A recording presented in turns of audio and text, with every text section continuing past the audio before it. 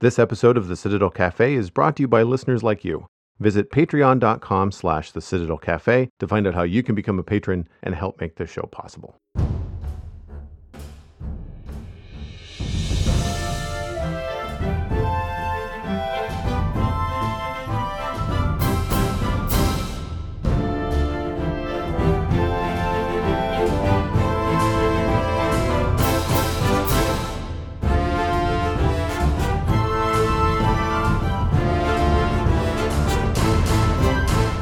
This is the Citadel Cafe, episode number 476 for Wednesday, January 24th, 2024. My name is Joel Duggan, and the Citadel Cafe is where my friends and I hang out to talk about the geeky stuff that we are into.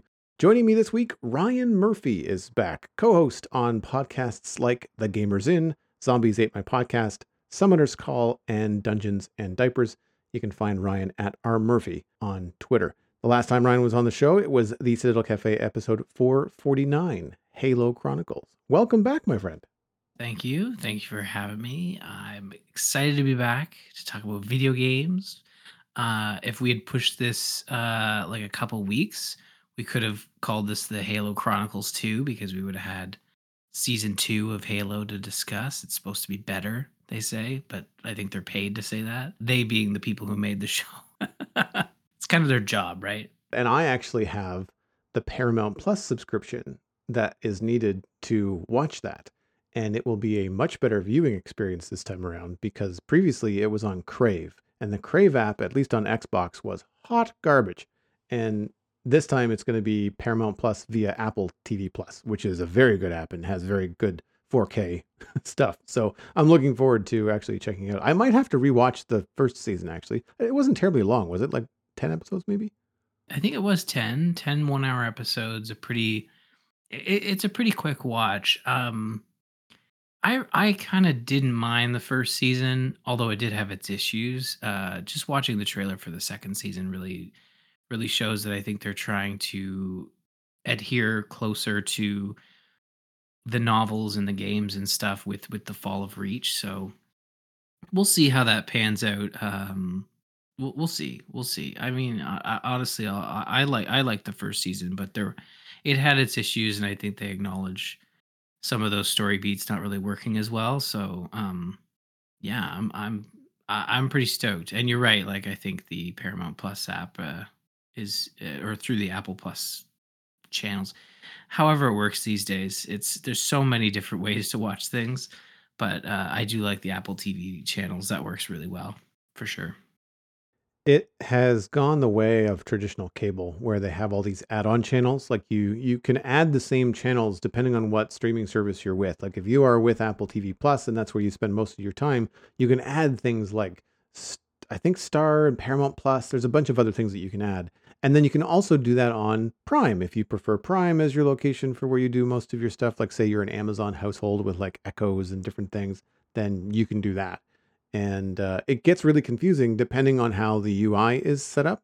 I will say that Apple TV Plus, at least on Xbox, recently did a redesign of their app, and it's a lot clearer now where the extra channels are.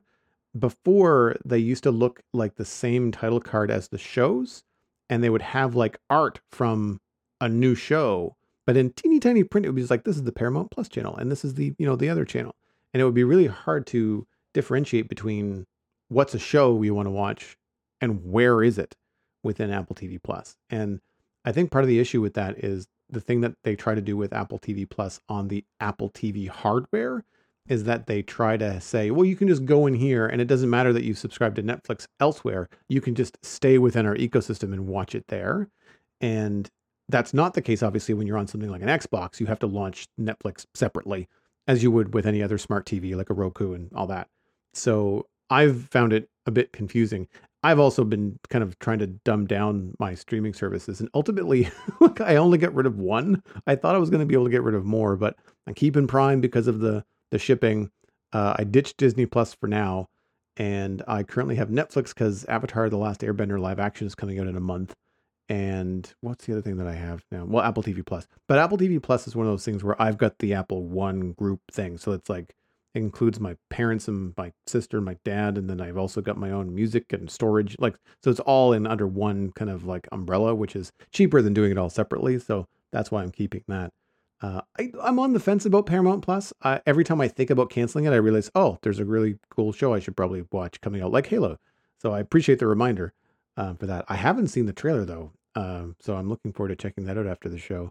I find that while I enjoy not having cable TV, because if I'm over at somebody's house and it's like traditional television with like commercials, it's like nails on a chalkboard. Yeah. But I miss a lot of the ads. Like I don't see trailers for things nearly as often as I used to. Yeah, so it's funny, I had this conversation with my kids the other day. We were talking about channels because they asked me. I had that Mm-hmm. moment where they say, "What's a channel?" And, I had to stop. So I laughed because we only have Netflix and Disney Plus and Amazon Prime, but they watch either Disney or Netflix, and they asked what a channel was, and they were like, "Oh, it's like at grandma's when they have," because my mom has satellite, Right. and they're like, because they were asking me if about TV, and I said I had a TV in my room when I was a kid, older than they are, just so they didn't ask for a TV because I had one when I was a kid. But I said I had a TV in my room, and they asked, "Well, what did you watch?" And I'm like, "Well, we only had like 4 channels or whatever." And he's like, "Oh, like grandma's." It's like, well, no, it was different. Like you had to like change the channel.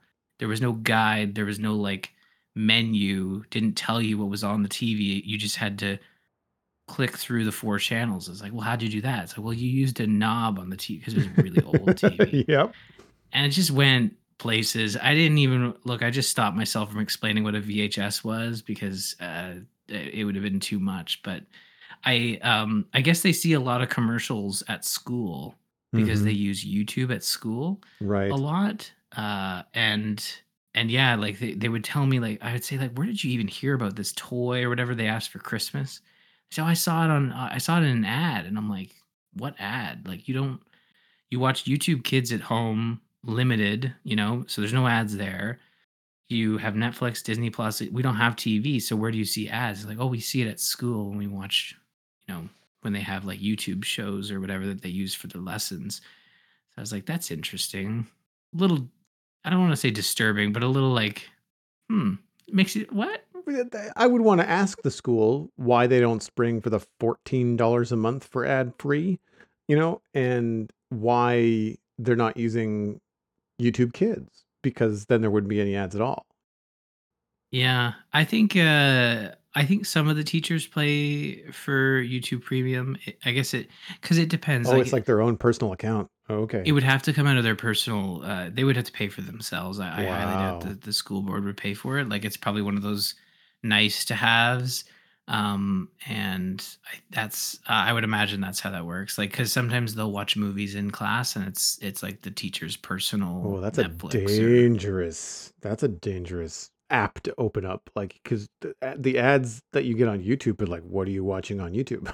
you know, oh, in your well, own it's all time. kid stuff, so Right? it's like Y- toys and stuff, but But I mean, like in I your own time, like true. it's like that kind of stuff is sketchy. That's the other thing. That's where I used to get the supplemental trailer information. Not that I would necessarily watch the ad because I would normally skip it, but I would make a mental note. Oh crap, there's a new Star Wars thing out. I should go look for that trailer on YouTube. But because I play for YouTube Premium, I don't get the ads. I don't know for sure. I know like my kids are probably telling the truth and that they're seeing ads at school, but like I wonder how they have it set up and Hmm. because they would like they know what Just Dance is, which is like a Ubisoft dancing video game, but they didn't know it was a video game. To them, they just figured it was a YouTube thing but Right. it was really just them for exercise. The teachers would put on this Just Dance video and the whole class would get up and dance. So they just thought it was a YouTube show. I was like, "No, I said it's a video game. You can get it for Christmas if you want." So, it's interesting. I mean, it changes all the time and of course, why wouldn't you use, YouTube as a tool if, you know, saves you probably a lot of hassle. So, I get it for sure, 100%. Um, maybe they're not seeing as many ads as they're saying. They make it sound like their school is like ad funded through YouTube, but I think it's they probably just see a couple of ads and it sticks with them, right? Yeah. But Well, especially if it's an yeah, alien experience, right? If you're so used to no ads on Netflix and no ads on YouTube at home, when it happens at school, it would be like a, what is that? Like that would stick in yeah, your that would stick in your head, I would think. oh yeah, yeah. Exactly. Like, my kids, like if they see something that would be alien to them, they'll, in terms of like an advertisement or even like I subscribe. So Lego has these like Lego magazines you can subscribe to, like for kids for free. Right on. So I had that as a kid. So I was like, oh man, I want to get this for the kids, and I subscribed, and they didn't understand what was happening. It's like this magazine that they could read that had stuff for them for kids, because to them, like magazines and books were always like, adult stuff, So yeah, they I make it sound like my kids live a sheltered life, but you know, this is just stuff that they discover over the years, and you realize like, oh yeah, I guess we don't really have magazines in the house, but now we have Lego magazines, which is nice. Well, I think a lot of that has to do with just the delivery of media in general is just all digital now. Yeah. I mean, I take the time on purpose to read paper books, but outside of that, like I don't get magazines or newspapers. Like once upon a time, I used to go to a cafe on Saturdays. I used to get a local weekly kind of local newspaper called The Coast. And I would go up, have breakfast at a small diner for like $5 or $6 and read the paper. And I really enjoyed it. It was relaxing. And then I would go and draw at a cafe for the rest of the afternoon. But like I wouldn't even do that now. Like I guess maybe if I did it, it would be like that kind of reverse, um, like retro thing to do. Like I'd want to unplug to go do it. Where for the last 20 years between when I was doing that and now, I hadn't thought about it because I have my news already. I see it on Twitter or I see it on Facebook or whatever wherever channels. I guess locally it would probably be more Instagram because I'm not really active on Facebook, but that kind of stuff comes to me, in other ways, and I don't have to go once a week buy. I mean, it was like $1 or something. It wasn't expensive. I don't even know if it was. It might not have even been something that I had to buy. I think it was just something you could pick up that was just in the cafes to read, if I recall. I imagine the cafe probably paid for a couple of copies, but that was I don't remember ever paying for one. Every once in a while, I would buy a newspaper if there was an important article in it about like art or film or something in the animation industry locally, because it often would feature friends of mine. So like that kind of stuff I would pick up. But like it's been a long time since I've read an honest to goodness magazine. Probably the last time I was on a plane would be my guess. Like if I was to think about, what happens if the battery dies on the phone or, if I need something to distract myself with because I'm a stressful flyer and I might have just grabbed a magazine from like a newsstand or something. No, that makes sense. I think that I used to love reading video game magazines. Those were my favorite. But again, like these days, anything hitting a magazine has already hit the front page of IGN. Right. You don't really Yeah. need to. No, the delay in print is sizable. I mean, I remember Nintendo Power Magazine. I used to have a subscription. I'd get all the codes and the maps for the different levels in Mario and all that stuff. I totally remember that. Yeah, and that was like published by, or at least published and organized by Nintendo. So you were getting stuff early. Like, a Nintendo could hold stuff back for Nintendo Power and then tell everybody else once it hit shelves, right? Yeah. But yeah, that went away. And funny enough, they became a podcast for a little bit. They actually had the Nintendo Power podcast. It's also gone away. So yeah, Nintendo's just they're all about it's unfortunate that Nintendo Power went away. I was really excited when it came back as a podcast because obviously that's our that's our jam, you and I, podcasting. So It's difficult too because I noticed watching the Xbox Developer Showcase this past week that the two hosts of I think an extended version of that talked about the Xbox podcast. I was like, how have I not heard about this? And because I don't know if it's really a podcast. They might release it as one, but it's video first. Like it's a video production. Because when you're talking to developers and hearing them talk about the games as they're being made, there's so much of a visual component, I feel, on those introductions, where it's different if the game is already out and there's people like you and I or yourself and your other co-hosts that are talking about their experience within the game, and other people can have hands on as well. So when you talk about a character or a level, other people can like, oh yeah, I remember that because I did that yesterday or a week ago or whatever. Whereas with the Xbox podcast, it felt, well, for one, it felt really manufactured. Like it didn't feel like it was a conversation. It felt like more of a presentation. The kind of, I'm not sure what you want to call it, the personalities that you see at some of these developer conferences and stuff when they do the showcases. The one that past week, and we'll probably talk about this later, but there was no host. It was just like a video, and it went from in-house developer video to in-house developer video talking about each respective game, which I thought was great because there was no fluff. It was like an hour and it was done, and it was all just like devs talking about what they do, which I thought was fantastic. Um, I Yeah.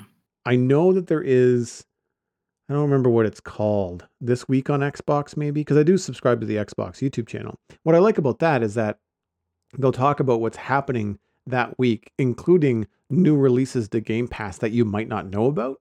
And as a Game Pass subscriber, I like that. But that's a YouTube video. Like that's not just a podcast. Like it's a curated 6 minute to 10 minute YouTube video that has like little bookmarks that say this game is coming, this game is coming, this game is coming. So if you don't like the game you're looking at, you can just skip ahead a minute and a half and just look at the next one and see if there's anything of interest that you want to hear about. And I mean, I've picked up a couple of games. Usually it's the indie games that I don't know about that I find on the This Week in Xbox kind of presentation on YouTube. Things like Cocoon, I think, is one, and Tunic, a little fox character one. I think I heard about that via the Yeah. Xbox presentation thing. But anyway, we're going to talk a lot more about video games in a little bit. But in the meantime, I wanted to see what's new with you because it's been quite a while since I've had you on the show. So what's new in the geeky world of Ryan Murphy? I thought it'd be fun to share this. I was trying to think like, okay, what do we want to kick off the show with? What's new? What's interesting? We're gonna talk about video games, so I mean, like, we'll talk about video games eventually. I thought my co-host on Dungeons and Diapers, Crofton, surprised me.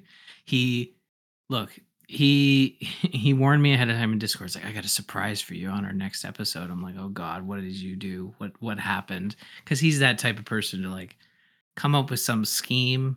And if I say his name two more times, he'll actually listen to the show. So we'll spread it out. He's one of those folks, right? Like Mm-hmm. when someone tells him like, "Hey, someone mentioned you on a podcast," he'll like start hounding you for the timestamp. Um, so it's quite early on, Crofton. Oh, one more time, I'll have to be careful. Um, so Dungeons and Diapers is a geeky culture similar to the Citadel Cafe, where it's half talking about like movies, TV shows, books, stuff like that. And then the second half, we usually have like a parenting topic where we'll talk about. Our last one was food, and talking about feeding our kids and the fun and frustrations that comes with being told they want one thing and then serving it to them and they're like, no, I didn't ask for that. It's like that ever Mm. long dance of food. But Crofton surprised me with that's three, sorry. Uh this challenge. He's like, I got challenges for you. So he presented like three challenges, fun little challenges for the podcast. And the 2 week he came up with were watch every Marvel TV show and movie in 2024, including the Sony stuff. So these challenges are meant to be like fun, a little bit above and beyond what you would normally do. So for me, I watch all the Marvel stuff, but I don't watch the Sony stuff. So like it's kind of like a you got this, but also a twist to the knife a little bit. So Mm-hmm. so so that's one. And then the second one, and the listeners get to choose. We put a poll up. The second one was play a Betrayal at Krondor, which is a 90s PC game that I had never heard of before until he had told me about it. So those are the options. I don't know what the poll's at. I think Marvel's winning right now, which could be interesting because I guess Sony has three projects this year that I'll have to watch: Madam Web, Craven, and I think Venom has another one coming out this year. Venom's got a second one out now.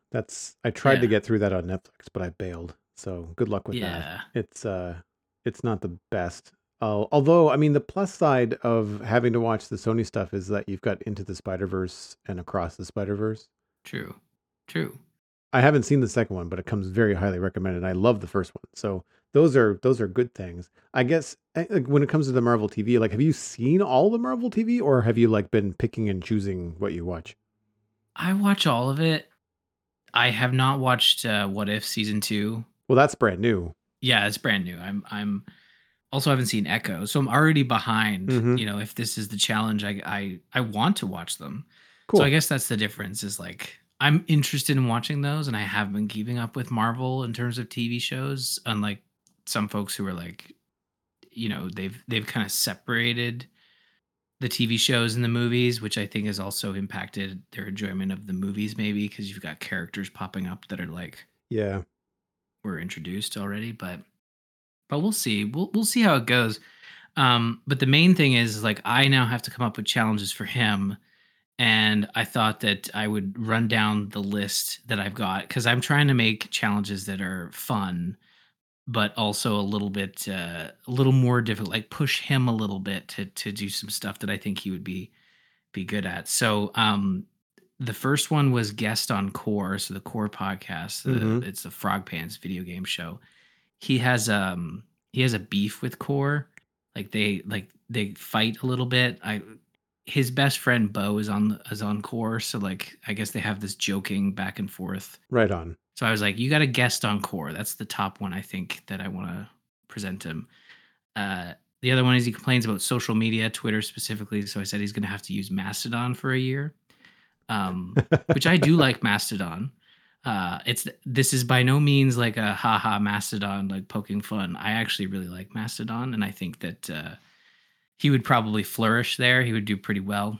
Um, he just needs that push, sign up for an account, that sort of thing. uh, and then launch a podcast. He's always said he could launch a podcast, so I think he'd do good with that. And stream a video game.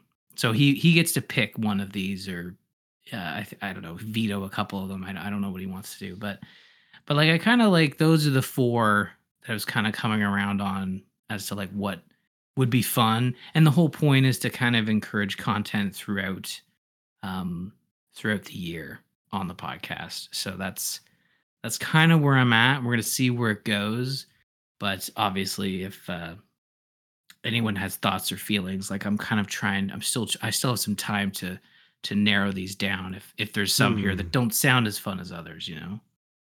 I like the idea of the guest on core, but that's kind of like a 1 day event compared True. to your Marvel-a-thon that's going to take you the rest of the year to watch all that stuff. Yes. Uh, True. so I kind of wonder if you could pick, like, is he as into things like Star Wars like you are? Like, is that something that he would have already done, sort of deal? He's a big Star Wars fan. Hmm. He's particularly ahead of, well, actually, I don't know. I don't know if he's watched all the Star Wars stuff. Like I Because there's a think lot when you start to think about yeah. Clone Wars and Rebels and the new Jedi series that's on Disney Plus. Like there's a bunch of stuff that could, especially, and to talk about those pain points. There's like a young Jedi show that's like aimed at 5-year-olds that he would have to watch Yeah. too, right? Like there's a bunch of stuff that would be like really fun, but also cringy as an adult to sit down and watch, right? That's not a bad idea. I would have to, like, I think with Star Wars, he likes Star Wars, but similar to Marvel where it's like watch the top tier stuff. Like I don't know if he's seen Mm. um and I mean top tier. I think Star Wars is a little different. Like there's less of it, so it's more uh there's less of it, so it's easier to watch. But there is still like different types of medium. As you said, there is a children's show, which isn't too bad. Our kids watched it, and it's definitely aimed at a younger I'm audience for sure sure. it's fine. I'm not watching it. No, that's I'm fine. watching things like Star Wars Visions, the short animated anthologies, and the Tales of the Jedi, where they kind of delve into some characters that you know of, but are only in the movies for a heartbeat, Count Dooku, and they go into like his backstory and all that stuff. And that stuff was really, really cool to see. And I mean, I enjoyed it, but if depending on someone's appreciation of Star Wars, it may or may not be their cup of tea. What about reading? Like you could assign something like reading Game of Thrones or reading Harry Potter, that kind of stuff. That Mm, especially if he hasn't done it yet. Like if seen the movies but not read the books kind of situation, because that would be kind of a cool conversation experiment as well. Because you're not just kind of forcing someone to do something nerdy that's kind of time consuming, but you'd also be just like, oh, so now there's a conversation of like, I've never read these books, but I have seen the movies, and here's what my experience was in comparison to what I remember from the films, right? Yeah, reading is a funny one because that is one I could turn back on him because I know last year so we used to do these like watches. So like one was book watch where he brought a book onto the show and he's like, "Oh, I'm gonna challenge you," and because I said, "Oh, I'll read that. I haven't read in forever," and Mm-hmm. he's like, "Okay, I'll challenge you," and I read it. It was the Thursday Murder Club series. There's 4 books now, and last year I read all 4, and I think he's working on the 3rd one, or he's only made it through 2. So I kind of took the book thing and ran with it. But honestly, it was one of those things where I just needed the push. It'd been so long since I've read.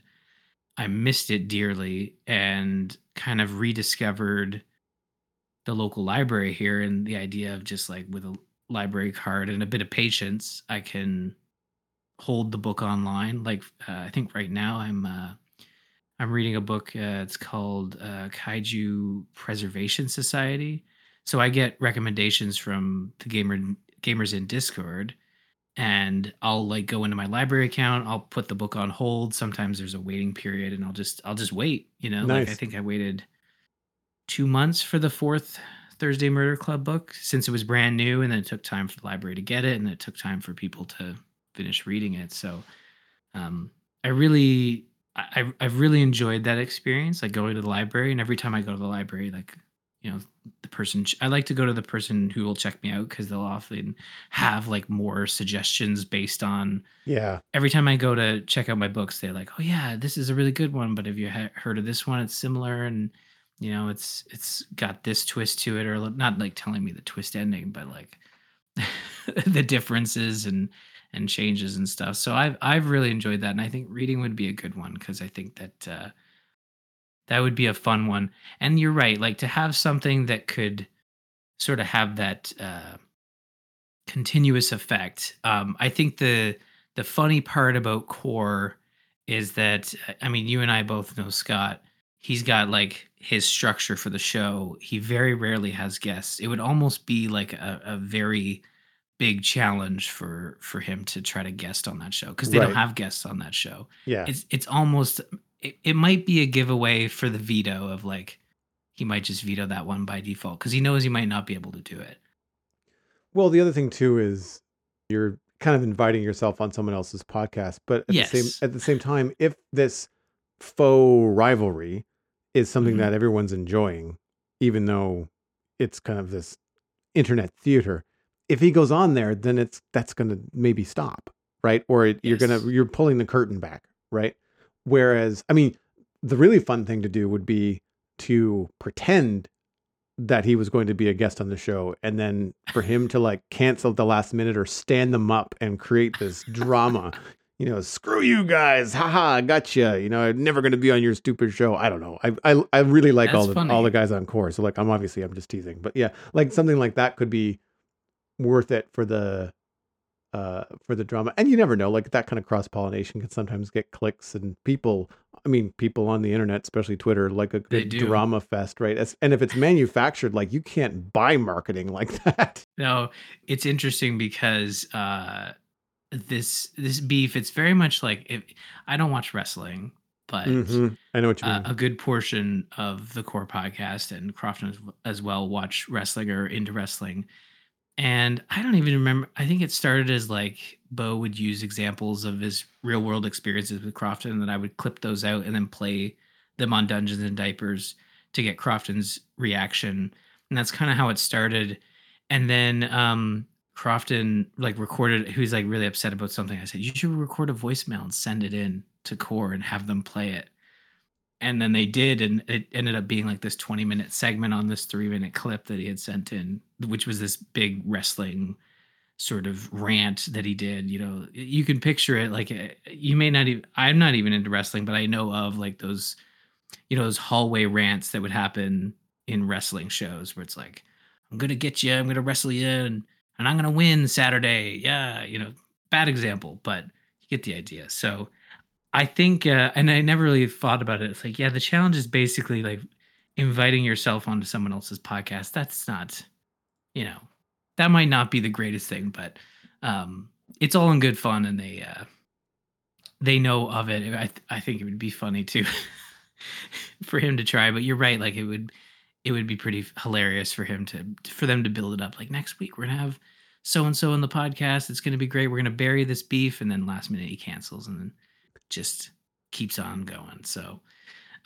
we'll see. Like I think I like the idea of reading books. I had thought of torturing him with him watching like all the 2024 Walking Dead stuff because Oh my gosh. uh, there's only 3 projects this year. Only 3. Um, only 3, 6 episodes each season, so it's only about 18 episodes.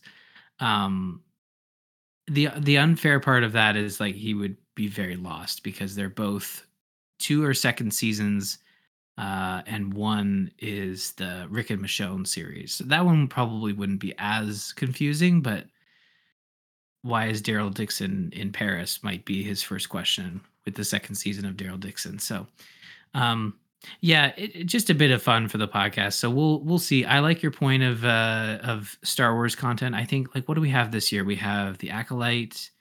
Um, Bad Batch season 3, which is the final season, oh, or 4, interesting. 3 or 4. What the new season is coming soon, and it's the last one. Oh, There is Skeleton Crew with Jude Law, right. and The Mandalorian and Grogu is filming, but that's not coming out this year. I don't know of anything else that's coming out this year. I think the Bad Batch is the next series, but normally it's like 2 series, and they've been trying to get these new film productions out. But Yeah. I think a lot of that has been delayed because of the writer's strike and the actor strike. So like there's a what would have been a full docket is now been spaced out quite a bit, right? Yeah, so a couple of Star Wars projects. And I do like the idea of like looking at okay, like what do I have to do this year and trying to balance it cuz uh I feel like the guest encore he could probably cheese that and get it done in a month. Oh, And be like, "Ha, easily. he's Yeah, yeah, sick." yeah. Yeah. Yeah, yeah. Well, there's also Star Wars books too, right? Like there's True. novels that have been coming out. There's like an Ahsoka novel. There's 2 Thrawn novels. Oh, really? They're not coming out this year. Those are out now. And I haven't read them, but I know of them. And Huh. there's other stuff coming. I don't know whether Andor season 2 comes out in 2024 or whether that's later. I think, you know what? I think Steven mentioned it on the holiday roundtable. I think that Andor season 2 is coming out this year. I admittedly have not been paying that much attention because where it's streaming and it's stuff that's owned by Disney and Lucasfilm, I'm not worried about missing the window. I will hear about it when it's close to time to watch it. And I will be watching stuff like that when it comes out. But I because of the nature of it being on streaming and not being released in theaters, like I don't really I'm not keeping tabs on it. I'm not counting down the days. I have lots of other things to watch in the meantime too. So that's the other thing. I think Disney Plus is one of those where I think Andor is yeah coming out this year and probably similar window August timeframe. So that one I will add Star Wars content and maybe like give them bonus points for reading a book. I think they I don't know. I'm so out of the loop when it comes to the extended sort of universe stuff for Star Wars and when it comes to books, but they had like a they had like a project that was closer to the Acolyte. It was the High Republic or something series they were launching. I don't know. I'm so out of loop on that stuff, but yeah, it'll be interesting. It'll be a lot of fun too, and the listeners try to get involved as well, and they've been sending me ideas too. And um, I think the main thing is like I want to balance like torturing him, but also like having fun. So like you got to have that like balancing act, right? Mm-hmm. So we'll see. Quick Google search, and we had just about everything. It was the Skeleton Crew Acolyte TV series, The Bad Batch season 3, Tales of the Jedi. Another season of Tales of the Jedi is coming.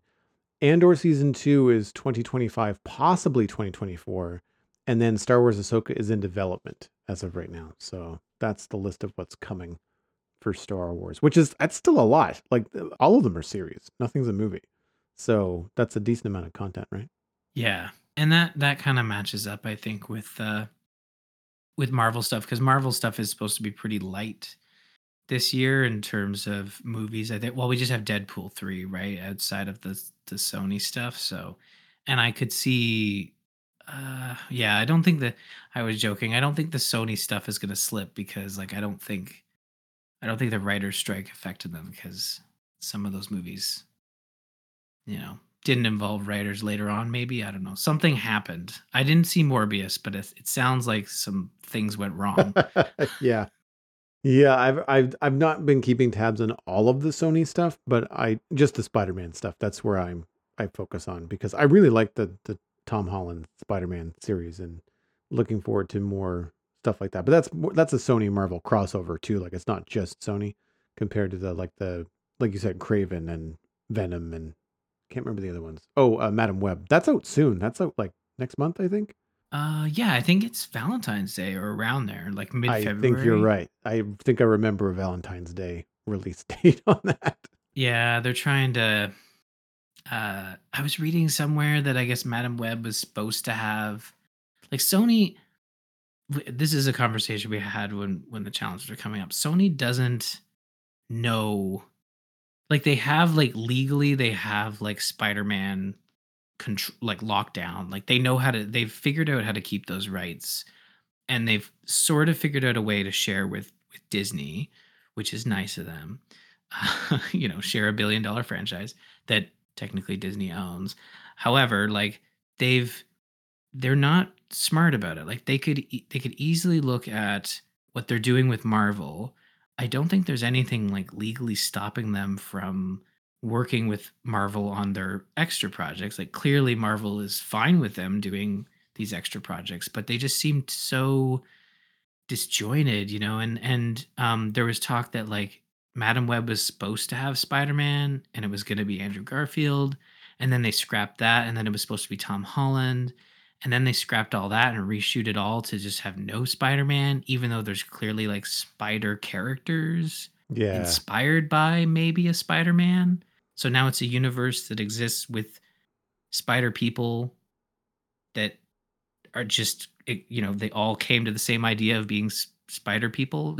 It's, like, it has to start somewhere, and maybe it doesn't need to be Spider-Man, it doesn't need to be, Tom Holland. It could be Spider Woman, it could be the various variations of Spider-Man, or spider people. But it's just, it's kind of weird, like, you have this cash cow that you can develop in a way that it makes bank, but for some reason they decide to, like, I don't know, make it weird, and then bring Michael Keaton over as the Vulture, but then do nothing with him. That's all I knew from Morbius, is that they brought him over, and it was like, why? Yeah.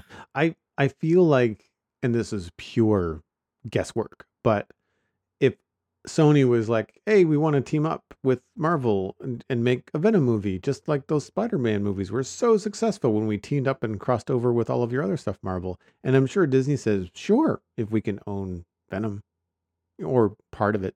And I'm sure Sony was like, "Nope, absolutely not." And I imagine that's just Yeah, it's probably just corporate greed that's getting in the way of good content, really. I think so. It's probably also patience as well. Like, I don't Hmm. get the sense that Sony's willing to wait. The DC hurry up and get it done yesterday problem. Yeah. I don't I know a lot of people are like, James Gunn is going to do really well with DC, and maybe he will, and whatnot. But it also seems like they're headed down that same path of, like, announcing a new Superman, a new Batman, all that stuff, and it'll be interesting to see how the DC universe gets up and running again. But I don't know, like, it'll be interesting to see. The reset in order to cast new characters and tell new stories and relieve themselves of the films that people don't like very much. It's just exhausting. It's not something that fans want. We just had a retelling. It's why when Marvel brought Spider-Man into the MCU, they didn't do an origin story because it's been done recently enough with Andrew Garfield's Amazing Spider-Man, and even recently enough with the Spider-Man films from Raimi and Maguire, Toby Tobey Maguire. Maguire. Yeah. And like to have all that stuff, it's still so fresh. Like I don't need another Spider-Man getting bit and discovering his powers movie at all. I'm quite happy with the long. It's a long story line. That's one line, and I think in Civil War when they introduce Peter Parker and Iron Man in the bedroom, and that's it. Like that's all you need to know because everybody knows. You don't need to tell it again. It's just like everybody knows that Superman is from Krypton, and they know all that stuff. And I don't need a the world discovering Superman or the introduction to our Superman again. Like I really feel that DC, while I don't want them to just play in the bed that they're living in because those movies really don't get it, the Batman v Superman and the Justice League films. But to rush in and reset it again so soon, like they would have way more weight if DC just said, you know what, those did not do what we expected, and we're just gonna wait 5 years. Like just put a pin in it and do other things, or start with like other secondary characters and build up to it slowly. Test the waters. Iron Man was not the big flagship character for Marvel, yet that's where the MCU started, right? Because they didn't know if that was going to take off. And I think that's the thing with DC is they keep on swinging for the fences rather than a solid base hit, right? And Yeah. it's unfortunate because some of my favorite characters like Superman, Batman, some of the villains, Clayface, Joker, are really deep, and they could potentially have a lot of story to tell in ways that you don't get with these astronomically huge villains like Thanos in the MCU. You can do so much with the Joker that you can't with Thanos, right? It's I want to say a little bit, well, it's a lot darker, but it can be more nuanced. You can get to know the villain just as much as you can get to know the hero in something like a Batman Joker story. Whereas it's really difficult to get to know Thanos in the MCU when you compare that character to Captain America, the characters that you know a lot better, right? Yeah, it'll be interesting, and I think the MCU will benefit from having like a quieter year. And um I think any rumblings we hear, yeah, in the background about Sony and Disney, on Twitter and leakers and all that, like I think it's corporate greed. It's all, but it's also like just corporate arguments. And at the end of the day, I think that a lot of those projects will work out. But I think where Sony suffers is they try to they try to, like, okay, like, we're not making Spider-Man films, but we can make Spider-Man adjacent films. Um, I just, for the life of me, can't fathom why they won't try to connect it to Spider-Man. But I don't know. I think it's likely they want their own thing, but they can't have their own thing because the best part of it is with Disney. I don't think there's an exclusive deal. Like they said, Spider-Man can travel between universes, right? Like Mm-hmm. as a character. Maybe not Tom Holland specifically, but I don't know. I think the audiences are smart enough to understand that a Spider-Man that exists in these Sony films doesn't necessarily have to be the same Spider-Man that exists in the MCU films. Just like if I watch a Spider-Man cartoon, I know it's not the same Spider-Man, Right. you know? Yeah. Um, but that would be trusting your audience as well, which, corporate Yeah. folks aren't very good at either. No, that's very, very true.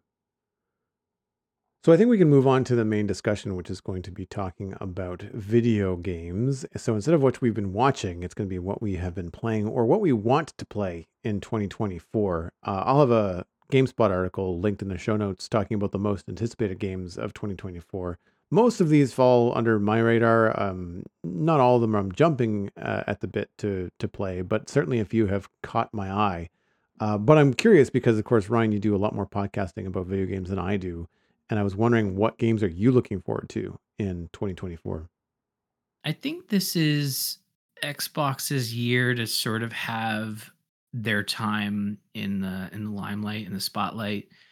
Um Xbox has been working really hard behind the scenes through acquisitions and just like patient developing of games. And this is going to be the year where they're going to have not one, not two, but multiple big releases across the years, similar to how Nintendo has sort of set up their pipeline. And and Sony, on the other hand, is kind of they've got no first party confirmed titles. Not to say they won't have any, and they certainly have exclusives, like with Final Fantasy VII Rebirth. That's a console exclusive, but it's not developed by PlayStation Studios. The last one would have been oh, what would it have been? What was the last? Oh, Spider-Man 2. That was the last big PlayStation title to come out last October.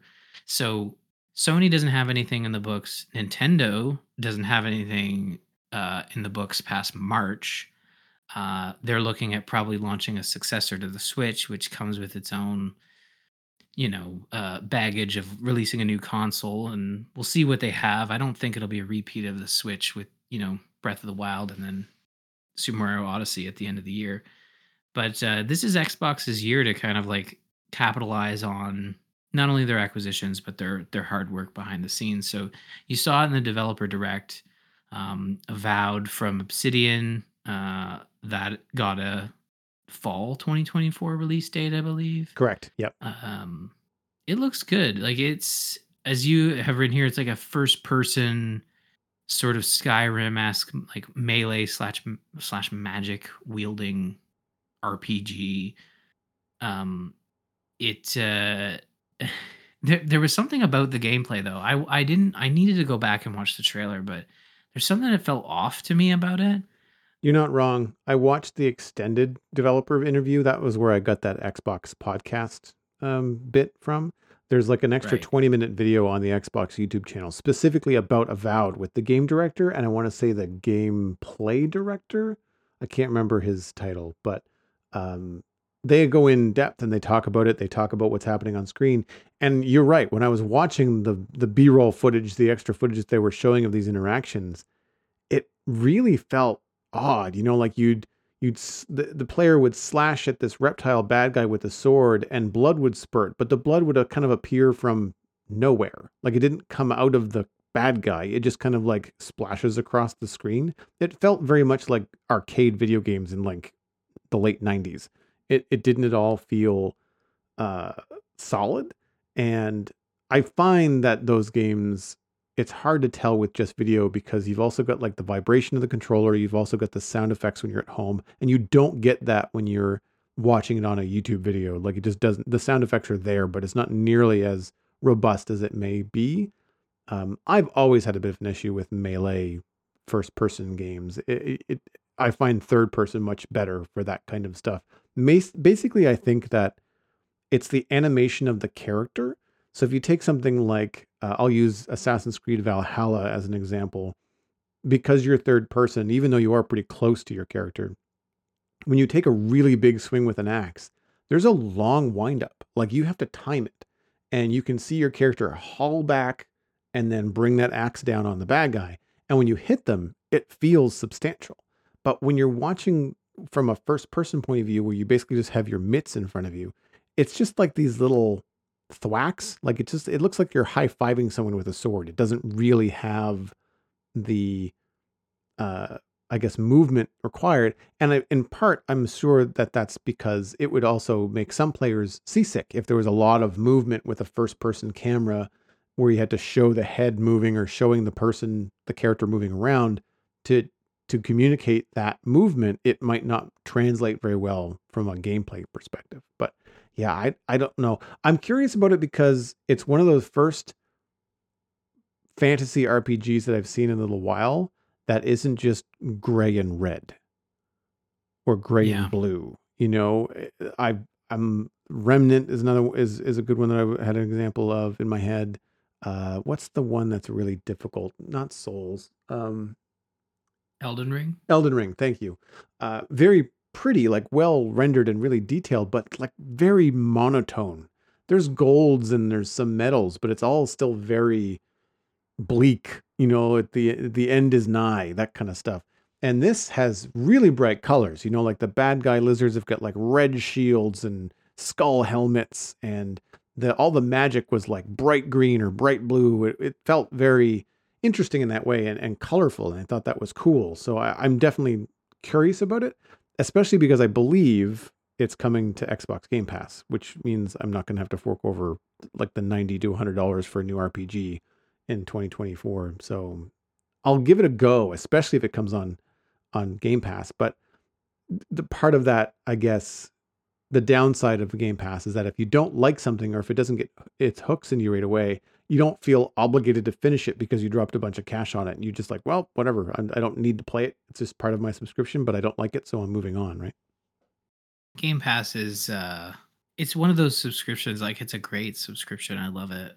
But it has changed the way I play some Xbox titles, Yep. and Starfield is a good example where I I agree. previous to Game Pass probably would have bought it day one since it's Bethesda, but because I played it on Game Pass and it didn't quite, latch on for me, so I dropped it, and I'm fine with that. Um but it was because of Game Pass that I was able to sort of do that. So, Avowed looks, as you said, like very bright, very colorful, which is awesome. I love the style of like the Elder Scrolls Skyrim style of gameplay where it's first person and you're talking to people and you're engaging with them and you have, decisions you can make. Having played Baldur's Gate 3, haven't finished it, but played a good chunk of it. Um, that experience of like having these conversations and making choices and having your choices interact with the world is really cool to see. So, and I like Obsidian. I think Obsidian has made some really solid games, and Avowed is kind of like a continuation of their Pillars of Eternity series, which is another sort of speaking of Baldur's Gate, it's like an isometric top-down sort of RPG. So I think this is a big one. It's there is some weirdness to it, and I think you're right. It's just the animation style. I had also heard that it could just be the way they tried to present the gameplay a little bit to make it look less chaotic. Like it feels very much like the meme of old fighting movies, like old action films, where it's like the bad guys take turns fighting the good guy. Like there might be 20 bad guys, but they still fight one on one.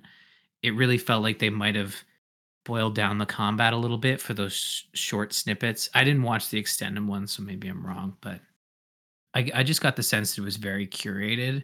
This being their first true gameplay overview, so that one, I'm willing to wait and see what they showcase in June during their sort of Summer Games Fest look, because that will probably be our best look at that game before it launches in the fall.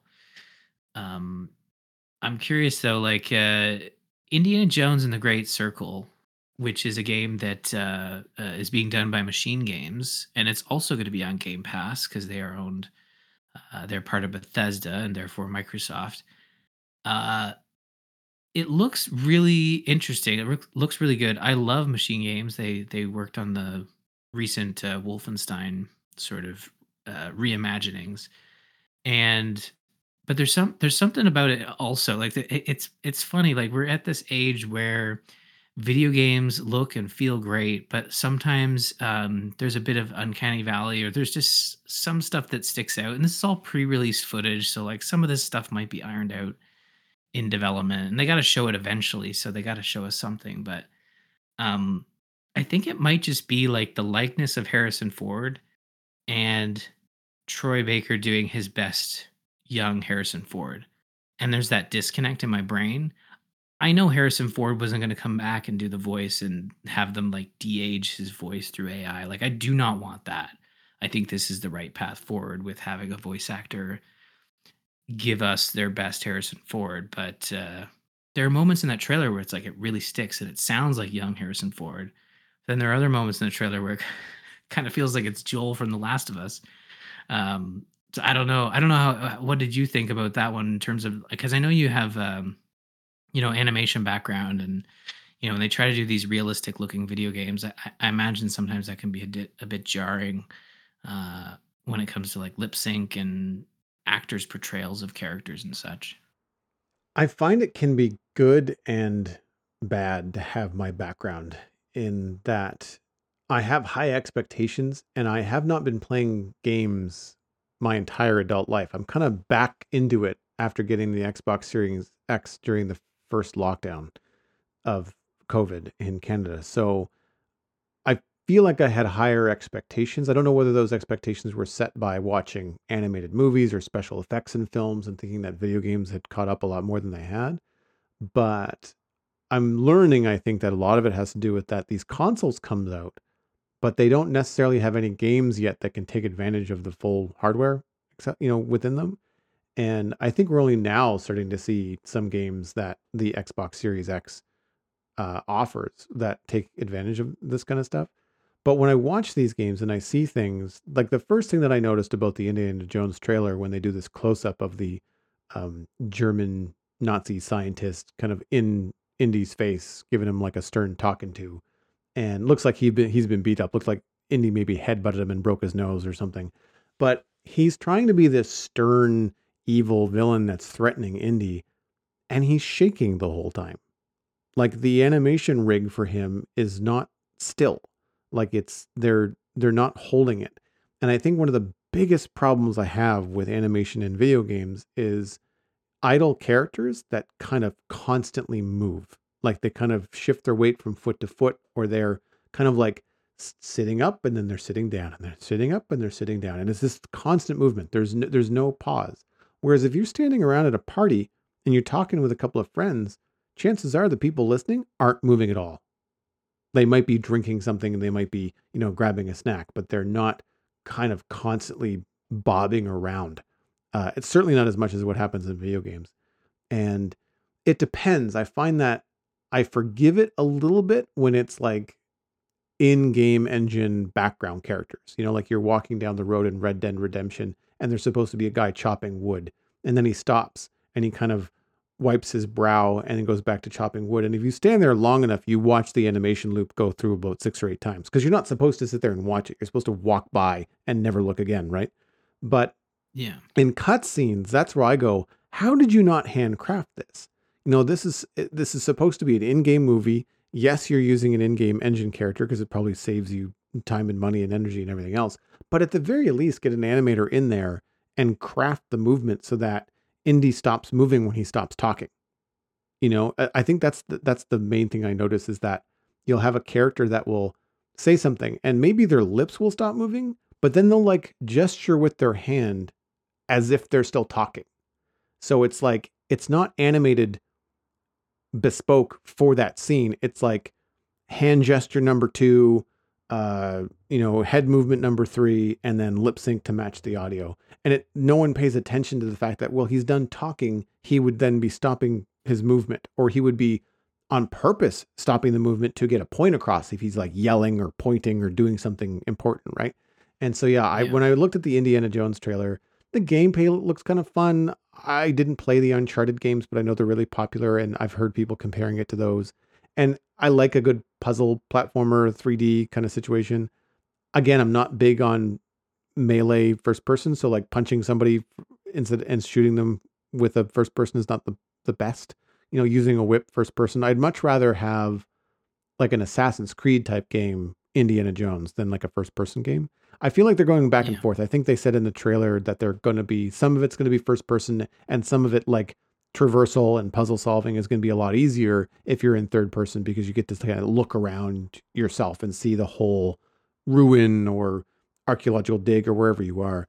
But yeah, I'm not a fan of how it looks. And I think you're right in that they just haven't nailed the movement for Indiana Jones. And I think part of the challenge, of course, there is that this isn't a brand new character. If this was, insert adventurer here, and it was just meant to be an Indiana Jones like kind of game, and they weren't trying to emulate someone, an actor we already know, a character we already know that's been done very well in live action, then I think there would be less of an issue. It's like the I haven't played it, but I've seen a little bit of trailer footage and gameplay footage of the new Avatar game.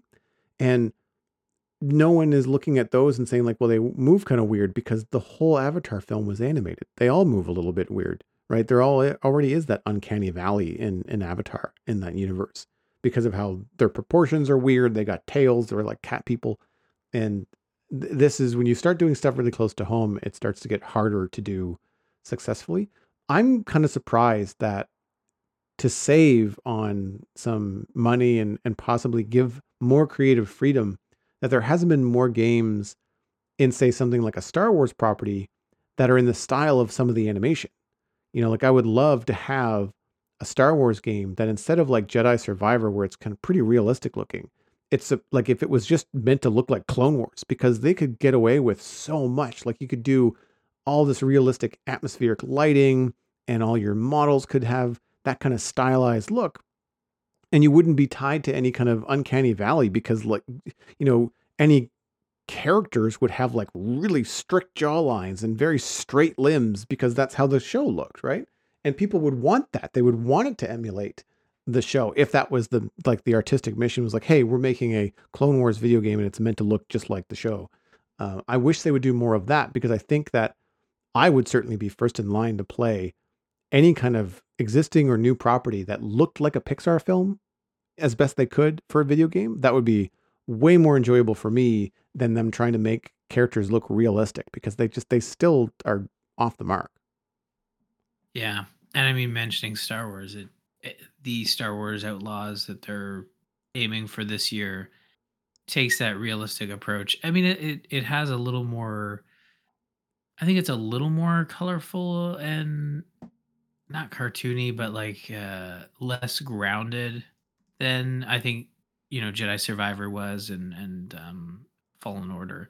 Those are very much just like take the movies, let's make a video game in that look and feel. I think Outlaws is a bit more stylized. I think you're right. I like the way Outlaws looks. Like I like the trailer. It's tough when you get these early game trailers because any gameplay seems to be pretty far away, and then the trailers and stuff will have you don't know whether it's like an animated cutscene or whether it's in-game stuff. Some of it looks pretty good, but at the same time, like when I see some stills, and this could also be just like articles grabbing the wrong screenshot because sometimes you look at a still from Star Wars Outlaws and it looks a lot like Bethesda's latest offering in Starfield, which I didn't like. I found the characters there terrible. Like that game felt unfinished on so many levels, and I don't want that dead-eyed stare from my Star Wars characters in a game. I feel like there's enough writing and depth to the Star Wars universe that you can create some really interesting characters, and to have it fall short visually or in the animation to break that immersion would be such a letdown, right? Yeah, that one's farther out though. We'll see what it brings. It's also an Ubisoft title, but and Ubisoft's been hit and miss lately, Mm-hmm. so we'll see. I think this year has the opportunity to be a little more spread out than 2023 was. Like 2023 was like hit after hit, of these games that saw delays due to the COVID-19 pandemic, like at the height of it. And 2024 is likely to be games that were pushed out of 2023 or didn't quite hit their targets in 2023. So we'll see. We got a lot of big titles coming out this year. Another one is Fable. Although Fable was not in the developer direct, it was sort of it was omitted. I mean, there was a lot of stuff to talk about and a lot of stuff to be unveiled for the first time. And obviously, we saw Fable last year, but I could see Fable slipping into next year. Although they have promised, it was part of last year's E3 presentation, which was like these games are coming out in the next 12 to 16 months. Um, but I really like Fable. Like I'm a big Fable. I love Fable as a franchise, and to bring back the franchise with you know the star of the IT crowd. I don't know the actor's name, but man, that trailer is so good. Although it's hard to spot the gameplay in it, that's the only thing that has me a little worried. Although they do say it's all in game, but Yeah, I need to see gameplay for it, but they got the humor right. That's the main thing. Like if you can nail the humor of Fable, I think that's part of the charm of that franchise. The other part is the gameplay. So we'll see. They've got the one part down, the humor. As long as you're into that style of humor, like British sort of humor with fart jokes and burping and all that fun stuff.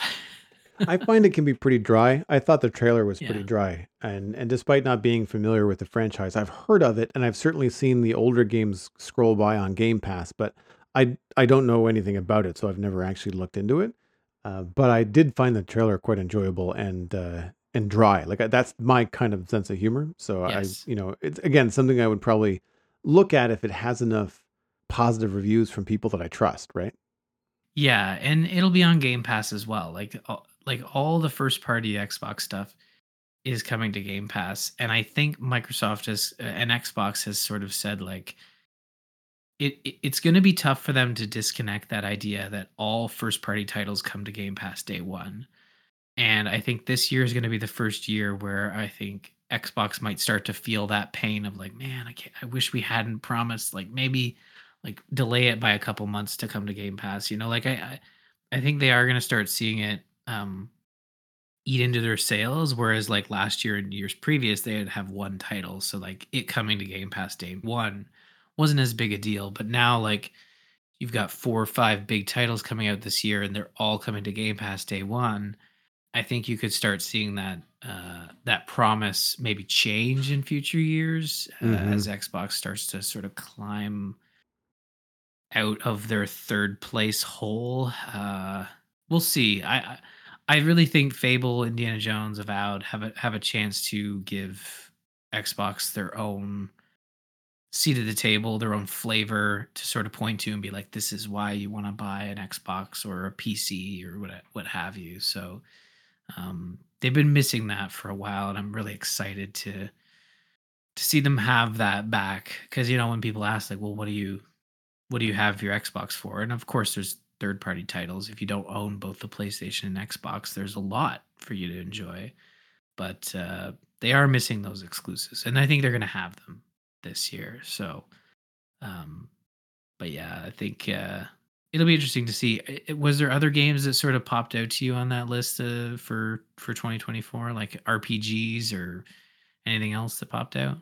Well, I'm trying to expand the kinds of games that I play, Sure. and I've had some recommendations from you that I just haven't had the time to get into because the games I tend to pick up are games that like really are time sinks in a good way that I enjoy. Things like Minecraft that I do for obviously the Spun Chunks podcast and my own enjoyment, and then I've also got Satisfactory, which I really like, and I play uh, deep RPGs like Assassin's Creed Valhalla, huge game. Recently picked up Red Dead 2, again, really decent sized RPG. And then you think, all right, well, when do I have time to play this other stuff? And I honestly don't because I don't have a lot of time to play video games. But I was looking at Kinitsu Gami, Path of the Goddess, and that wasn't this week on the developer showcase. I think this was something that happened during the longer presentation this summer. The Xbox Direct, maybe is what it was called. And that was something that I just completely did not expect. And it's really, really pretty. And I don't normally go for the samurai type games. They tend to be as far as what I've heard, they tend to be very difficult. There's a lot of different timing and stuff involved. I've seen some on Game Pass, but I thought they were like 2 player only, like multiplayer online kind of thing. But I love the art style of this. And again, it looks like one of the newer games that is going to really take advantage of the graphic hardware. And because I'm not familiar with uh, Japanese or Chinese lore and myth. I think this is Japanese, and everything just is new. You know, we've all seen traditional kind of more Western fantasy like dragons and orcs and goblins, thanks to Lord of the Rings. Other mythos like Greek and Roman gods. People are pretty familiar with that kind of stuff. Thanks to Marvel, Thor and Odin and all the Norse gods are seeing a little bit more popularity. Same with God of War, another title. Yeah, I think it's PlayStation. So this is all brand new to me. I don't know who any of these things are. I don't know what they're meant to represent. Other people that are more steeped in it. It is Japanese folklore and fantasy. So that kind of stuff I think is really interesting. And because it's so dang pretty, I just want to try it, So, Yeah. that being included in Game Pass, which again I hope it is, would be really, really fun. I just hope that it's not something that's so difficult that it becomes frustrating to play despite how pretty it looks from the outside. So, are you familiar with this at all? On title alone, I hadn't recognized it, but I was looking at the website and I think it was part of a Xbox reveal maybe last year, and it's actually made by Capcom, which is really cool. So it's a Capcom game, and I do get the sense that there is, like, as you said, like the samurai style games. Sometimes they are more action based. Sometimes they're more Dark Souls based, where it's like timing and parrying. This one looks more like kind of like a bit of a beat 'em up style game where I think the gameplay will be less punishing. There was another game that was on Game Pass. It was called Wo Long, and it was more of a Dark Souls esque and very punishing, especially early on if you couldn't get the parry down. So, uh, and I don't I don't particularly love Dark Souls type games, but I have been known to enjoy one from time to time, and I think it comes down to, as you said, it's just wanting to experience something different, experience a new art style, and try to, for me especially, like try to poke my head in the door of like the current discourse of like, okay, Elden Ring's a big deal right now, like let's check in on this and see what's going on. And even though I know deep down like I'm gonna be terrible at it, but you're right, like the art style for this one, it reminds me a lot of like a more realistic sort of art style that Okami had, which was another Capcom game back in the day. uh so yeah, like just the look and feel of the game, it's different from pretty much everything we've discussed tonight. Like and I think that's important. I think it's important to try different things and experience, different types of video games and step outside of your comfort zone a little bit. And I think that's where Game Pass helps as well. But this one being a Capcom game, it's likely not a day one. Oh, never mind. The website says Game Pass, so there you go. Nice. So there it is, Game Pass. So yeah, this is one I'll definitely check out. I'm surprised by that. It must be a deal they have with Xbox. Yeah, that Game Pass logo there is a telltale giveaway that this thing is going to be coming day one. So yeah, it looks very much like a fighting slash beat 'em up style Magic game or something. So, but yeah, the art style is very very cool. Another one from Capcom, which I think you have on your list here, is Dragon's Dogma 2. Did you ever play the first one? It's a more of a lesser known title. I didn't play the first one, and again, because it's lesser known, and I've only just started to hear more about Dragon's Dogma 2 because of some people I follow on YouTube. Force Gaming is a channel that I quite enjoy. Usually he covers MMOs, but he also kind of covers the RPG overlap, from MMOs when MMO news is starving. he kind of is like, oh, well, here, this new RPG is out and or coming out. And this kind of came out of nowhere for me, but I thought that the mechanics in it were really interesting in terms of how the pawns were going to be working. These are like your party members that you can get to do things while you're either not playing the game or doing other things. You can assign them different tasks, and the combat system and the characters felt different enough. Like it's still very much like dragons and knights and armor and rogues and paladins and like that kind of swordplay and whatnot. But it felt like it could have a deeper gameplay loop than just like the smash and bash. Like that's how I get bored with Diablo. It's just I feel like I'm just button mashing the whole time. It doesn't feel very deep for me. Whereas something like this, I feel like I could probably get more into. But I also looked at it and thought this looks like all the other trailers for MMOs that I've seen in the last 6 months. So I kind of took it on the word of people that I respect online that are excited about it. So I was like, okay, well, I'll check it out if I have a chance. But this doesn't look like it's coming to Game Pass. Going off your example of the logos on the website, it's PS5, Xbox Series X and S, and Steam, but there's no indication at all that it might be coming to Game Pass. Certainly not right away, anyway. So it launches in March. I think it's Capcom's bigger release that they're aiming for this year, and it will likely be a full price title at launch. And I think a good rule of thumb is like if you look at Capcom games, like I think Resident Evil 2 remake, which is 4 or 5, maybe 6 years old, just came to Game Pass. Right. So if you're interested in it, it's probably one not worth waiting for Game Pass. Might want to just pick it up if the reviews hit right. But I agree with you. It looks really interesting. It's got its own unique mechanics, but they have their own take on sort of the general fantasy style, and some of the designs of the monsters and stuff look really really interesting. So and it's one of those games you can completely customize your character. So it's been a while since I mean, we get these games all the time, but I think this one has its own unique spin on it. So it'll be interesting. Um and then there's like we're very early into 2024. Obviously there's a lot of titles that don't have dates, just have the year attached to them. um, I'm really looking forward to Frostpunk 2, which is supposed to be coming out in this first half of the year. PC only, but also day one PC Game Pass. They announced that recently. And it is a sort of city builder, but filled with, you know, I joke, but like filled with these depressing choices of like how to survive this like post apocalyptic. Although now in the sequel, your city on in a world that's been plunged into this everlasting winter. It's 30 years after the sort of, I guess, canon ending of the first game, where you survive the winter and you build a city that is self-sustaining.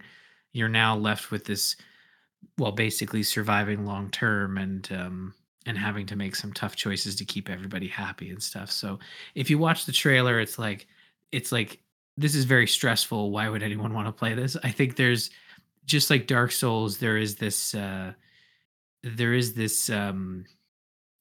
enjoyment, I guess, in some of the, you know, just progressing through the game, even though there's like, terrible stuff that's happening and you're having to make these really tough choices. It's like playing through The Last of Us. It's very hard to say like, was it an enjoyable experience? Like it was, you got something out of it. The story, the triumph over like a difficult combat scenario. Like I think it's similar in Frostpunk 2, where it's like you're triumphing over adversity, and just keeping everybody alive, and building a really cool city while you're at it too, right? Because it's all steampunk and whatnot. So I'm looking forward to that one. I was a big fan of the first one, and if you haven't played it, I think it is on Game Pass too, the Frostpunk 1. So it's worth checking out, because it's really hard to explain. But if you watch the trailer, it's like, man, this is really depressing. Why would Ryan recommend this? But playing it is a whole different story. So I'm really looking forward to that one. But yeah, like it's gonna be a busy year, I think. I think it's gonna be busy video game wise, but I think it's gonna start off a little slower. We'll have a couple titles here and there before it gets really busy. I think the fall is gonna be very busy, but we don't know what that looks like yet, obviously. Do you have anything from Nintendo? Because that's the one thing that I don't really keep tabs on. Nintendo's a tough one. Like Nintendo has 4 or 5 remakes that they're releasing from like last November to like the summer. Out of all their titles that they've announced, there's one title that's brand new, which is Peach's Showtime, which is coming out in March. But one I'm really looking forward to is Paper Mario and the Thousand Year Door, which is a remake of a GameCube game. Um, as a huge Nintendo fan, there are some pretty glaring sort of omissions in my experiences over the years, and I think Paper Mario and the Thousand Year Door is one of those. It was like the last Paper Mario title that was like a true and traditional RPG with a story and characters and leveling up. And after that one, Paper Mario sort of turned into the, you know, Mario RPG with gimmicks. Like it was Right. always something that was like kind of holding it back from being like a true RPG, um, with all the trappings of like leveling up and equipping items and progressing through a world and stuff. But I'm looking forward to that remake. I think Nintendo is sort of in a holding pattern as they make us all wait for their announcement of a successor to the Switch. This is the year that we get the Switch 2 or whatever it ends up being. Um, I for one hope it's called the Super Nintendo Switch. I think that's the easy name God. sitting on the table, but Uh, Nintendo's never been one to like go with the easy. Like I honestly think like I could see them not going with it. You know, all the rumors point to it being like a successor to the Switch, possibly backwards compatible because Nintendo has that trend of like, every 2 years, like doing a clean break from the previous generations. And it's usually because of a format change, where it's just too difficult to like include the technology to read a previous generation of cartridges or CDs or what have you. So there's always that but there's always that 2-year pairing where you know, they would bring forward the Switch to the Super Switch, but they're talking about it being like a continuation of the docked and handheld mode and sort of trying to bring that experience forward with like a obviously a higher powered machine. But never count Nintendo out in terms of like them going in a completely different direction. Uh, so I'm not. I wouldn't. I wouldn't. Folks at home, I wouldn't hold your breath in terms of like waiting to see what if the Switch 2 or the next Nintendo console ends up being something completely different. I don't think it'll be like the PlayStation 5 or the Xbox Series X where it's just this generational upgrade. I think it could be something else. So we'll see what Nintendo has up their sleeve. There's rumors that thing will be launching in the fall, so we'll probably get an announcement soon, I would think, because they are kind of running out of laneway in terms of games. They've kind of got stuff scheduled through the summer, but after that, it kind of goes dark, which is pretty normal. Nintendo likes to hold on to their release calendar until maybe 6 months before the game comes out.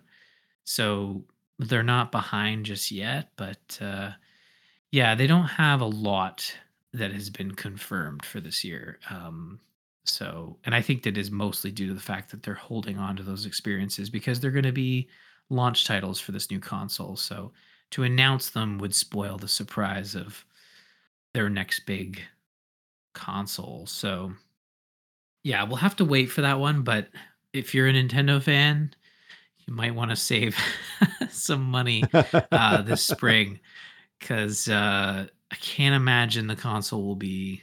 I don't think it'll be as expensive as the sticker shock we got with the Xbox or PlayStation 5, but also don't expect it to be. You know, it's. I don't think it'll be less than 400 here in Canada. Um, so we'll see. I don't even know. Like it could be even more expensive than that. I think that. I think we are at a position where Nintendo might try to charge a premium. They usually do. They usually do sell their hardware at a gain. I don't think they usually sell at a loss. They don't. They've kind of exited that sort of strategy, but we'll see. I think it'll be backwards compatible, which will help likely with the large price tag of this new console. But expected to be less than a PlayStation 5 or Xbox, I would think. The thing that I find hard to swallow with Nintendo a lot of the time, and I'm just it's just not my library of games. I grew up on Nintendo and I do like those games, but that's not what I generally want to play as an adult. And that's just me.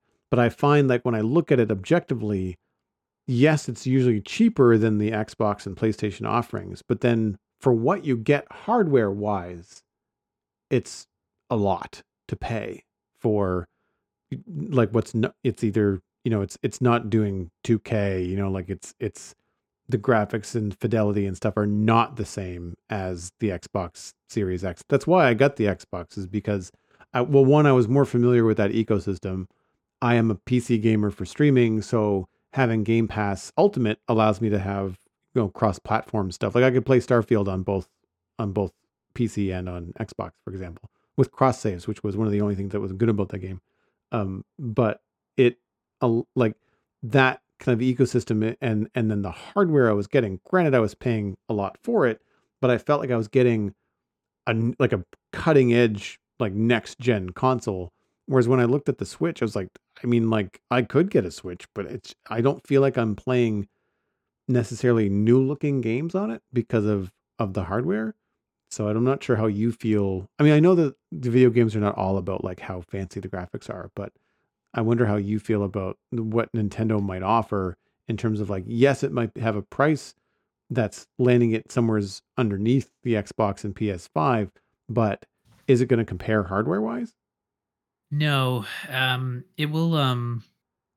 From what I've read and heard, it'll be closer to like a PlayStation 4 Pro or Xbox One X, sort of like the Pro generation, maybe even like a little bit more than that. But it's not going to come close to what you see on the PlayStation 5 or Series X, and it will output at 4K. I think that I think that there's a strong chance it'll output at 4K, and will like the thing about Nintendo is you're buying a Nintendo console for Nintendo games, and Nintendo really knows how to squeeze everything out of their hardware to build a product for their mainline franchises. I think where you kind of see it start to struggle is with some of the more ambitious titles like Breath of the Wild, Tears of the Kingdom, some of the more recent Pokemon games. Those would all benefit from some, stronger computing power.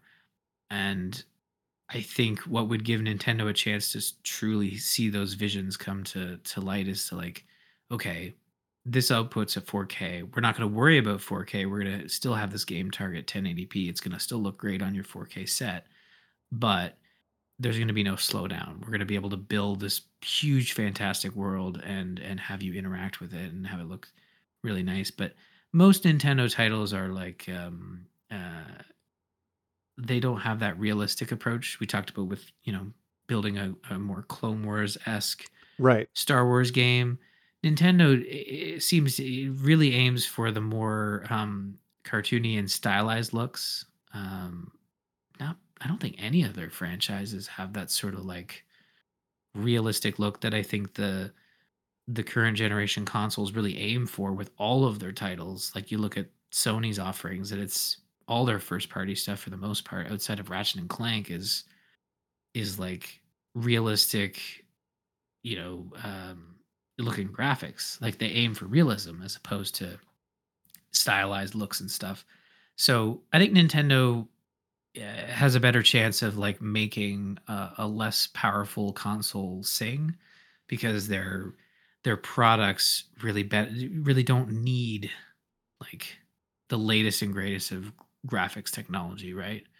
But that's not for everyone. I love Nintendo games. I recognize that they're not for everyone in terms of like character, story, difficulty, all that stuff. And if you're a big third party player of video games, like you like your EA, your Ubisoft, those types of products, you're not seeing those run the best on Nintendo hardware. You're still going to need an Xbox or a PlayStation or a PC to enjoy those experiences, right? Like the next Switch isn't going to suddenly see like Suicide Squad and Star Wars Outlaws suddenly come out. Like I don't think they're going to quite get to that level as much as people are hoping they will, but I think it'll just kind of come right under that, like just a bit, enough to get developers interested so that they don't have to like work on two different versions of a game. They can kind of just, you know, I say tweak the settings down a bit. I know that's not how game development works, but you know, tuning a game for a lower performance hardware is I think what they they aimed for with the Switch, and it's sort of worked out for the most part. But um, yeah, we'll see. We'll see what happens. I honestly don't know. It's all rumors at this stage. Like Nintendo said nothing outside of like, "Hey, your Nintendo account's going to work on it. Look forward to it." They're pretty quiet. They're quiet until they're ready to talk about it, and they will wait until the absolute last minute because they know people will buy it.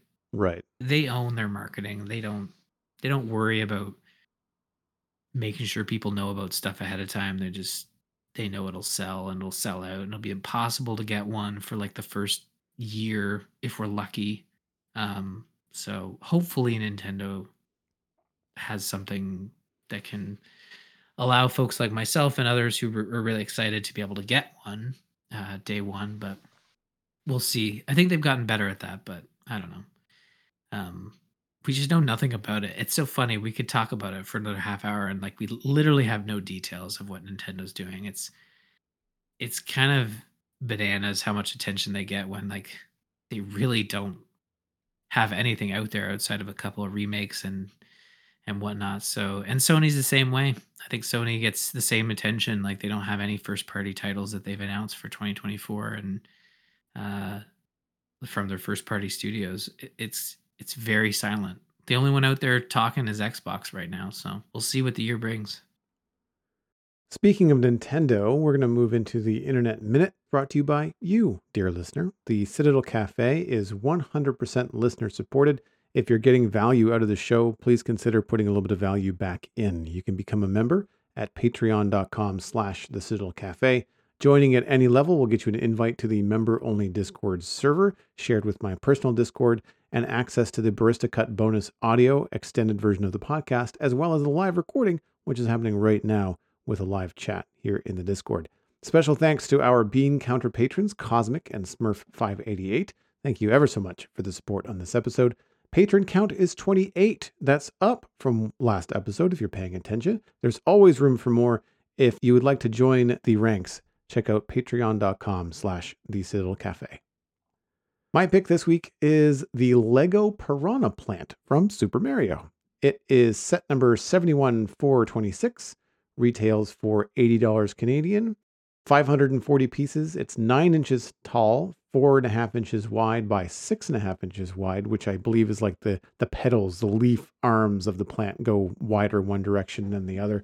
And I have to say, this is really fun, surprisingly round for a Lego build, has a really cartoony, true to the model look of the classic Piranha Plant baddie from Super Mario. And it looks like the whole thing is posable too. You can move the Piranha Plant in the pipe. You can pose the leaves. The head, which is full of very pointy teeth, opens and shuts. And there's like a little tongue inside. I was really impressed with the detail, considering that it's under 1,000 pieces and barely even stands, 10 inches tall. So I thought this was pretty cool. It was released in November, but it is on back order, and new versions of the Piranha Plant will ship within 60 days, according to Lego.ca. So have you seen this, Ryan? Have you been familiar with some of the Lego Super Mario offerings? Yeah, no, I'm very familiar with the sort of the more playable sets with the Super Mario Lego because my kids are very much into it, and myself. Look, I definitely use it as an excuse to be like, well, we should buy the Donkey Kong set and the Luigi's Mansion set so we can kind of like continue. I think right now we're at a stage where like we just moved the kids into their own rooms and kind of reshuffled everything in the house. And Caden has this like huge empty space. It actually looks like he moved out when you're walking up the hall and you see nothing in the room. And I'm like, we should get a bookshelf and then he could set up all the Super Mario Lego. It's everybody's, but to have a space for it to be set up. And he's kind of excited by that idea. And I think that Nintendo and Lego have done a really great job at with their Super Mario sets, and they've been slower to sort of develop sets that are like traditional Lego of just like build it and put it on a shelf and be like, oh, that looks cool. And I think this one is one of their first more practical, like traditional Lego sets. And I'm looking at it and I'm like, this is cool, especially since it's like under $100. Like that's the surprising thing.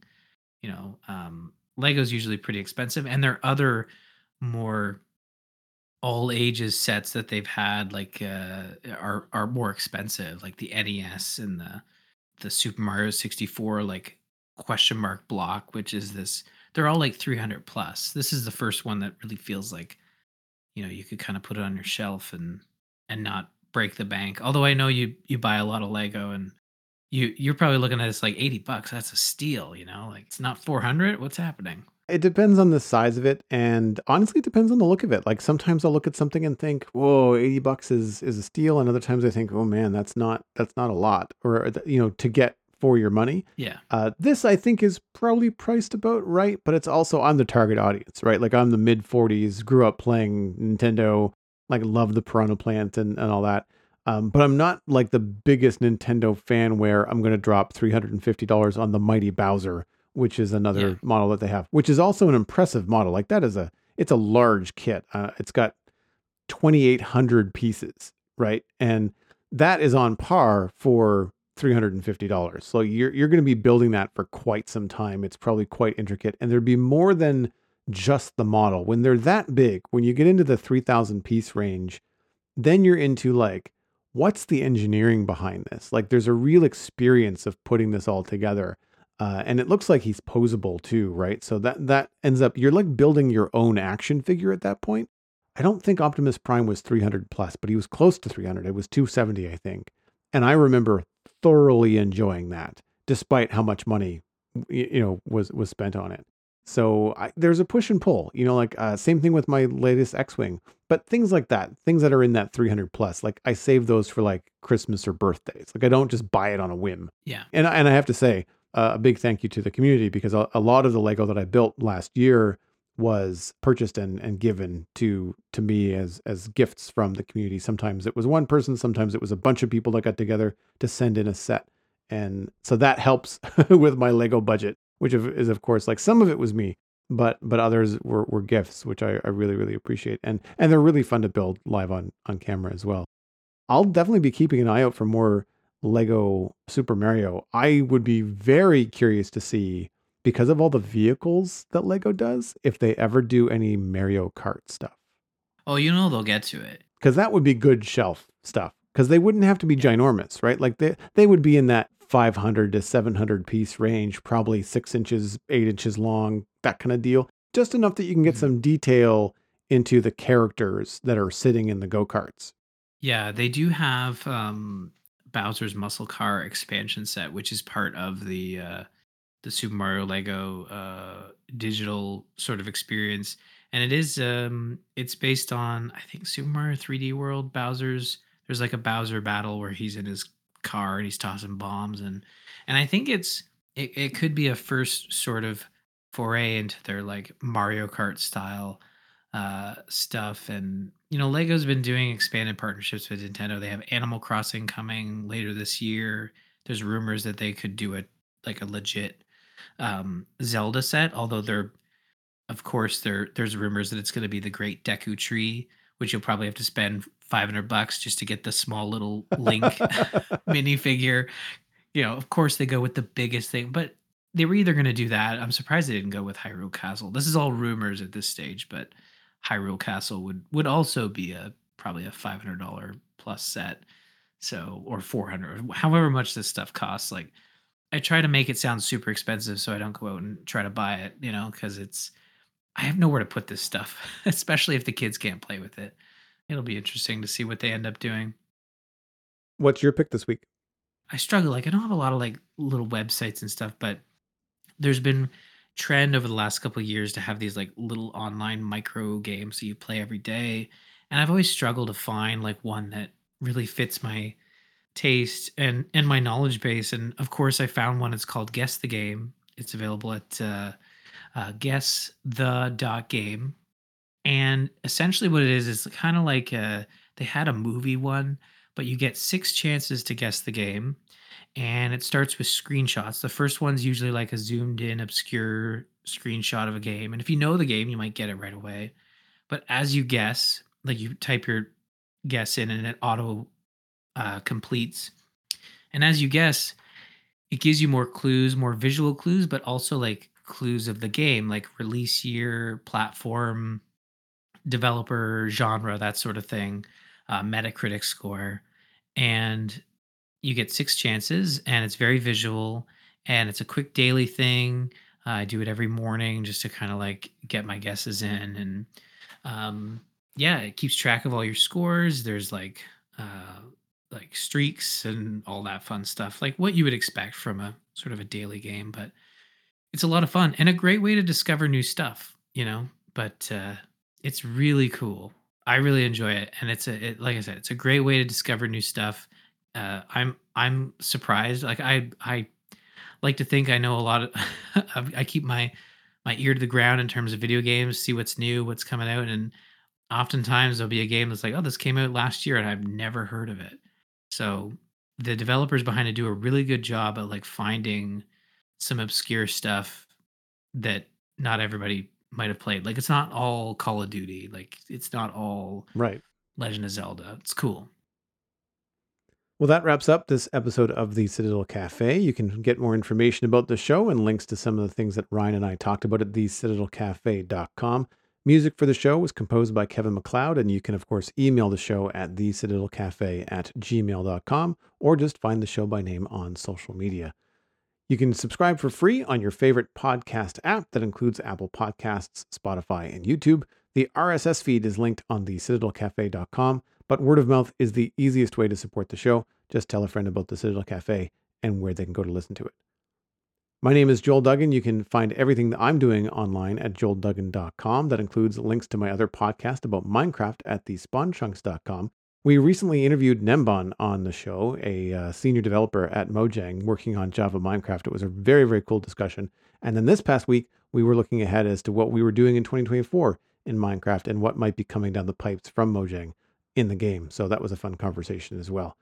You can find me at Joel Duggan on social media and Joel Duggan on Twitch, where I stream at least 3 days a week. Most of the time lately, I have been pushing to finish my project on the Citadel Minecraft server, but I play other games too. Ryan, thanks again for being on the show. Always a pleasure to have you back and talk about video games. Where can people find you and all the things that you do online? For social media, I'm R Murphy on Twitter and Discord. I'm in the Joel Duggan Discord, so feel free to tag me if you have any questions about what we talked about on the show. As for my podcast, you can find all of the ones that I currently co-host at tgistudios.com. If you enjoy video games, be sure to check out The Gamers Inn, a weekly show where I talk about video games with my co-host Jocelyn. And I also do a zombies focused podcast with Lou Page, who has in the past guested on TCC as well. That's called Zombies Ate My Podcast. We're doing something different. I think for the first time, we're going to cover an anime, I think next week, called Zom 100. And I'm really glad when we are able to step outside the AMC sort of Walking Dead universe, because it always ends up having us experience something really cool. So Zom 100 it's a really interesting take on the zombie genre as an anime. It's really neat. And then finally, I do a geek culture and parenting podcast called Dungeons and Diapers. You heard us talk about that at the top of the show with the challenges we're working on right now. Be sure to check that out and find out ultimately what Crofton decides to end up doing for 2024. We'll see. I'm looking forward to that as well. So lots of places, lots of stuff going on, but mostly video games. That's my main thing. You've been listening to the Citadel Cafe, where we are fast, easy, and cheap, but you can only pick two.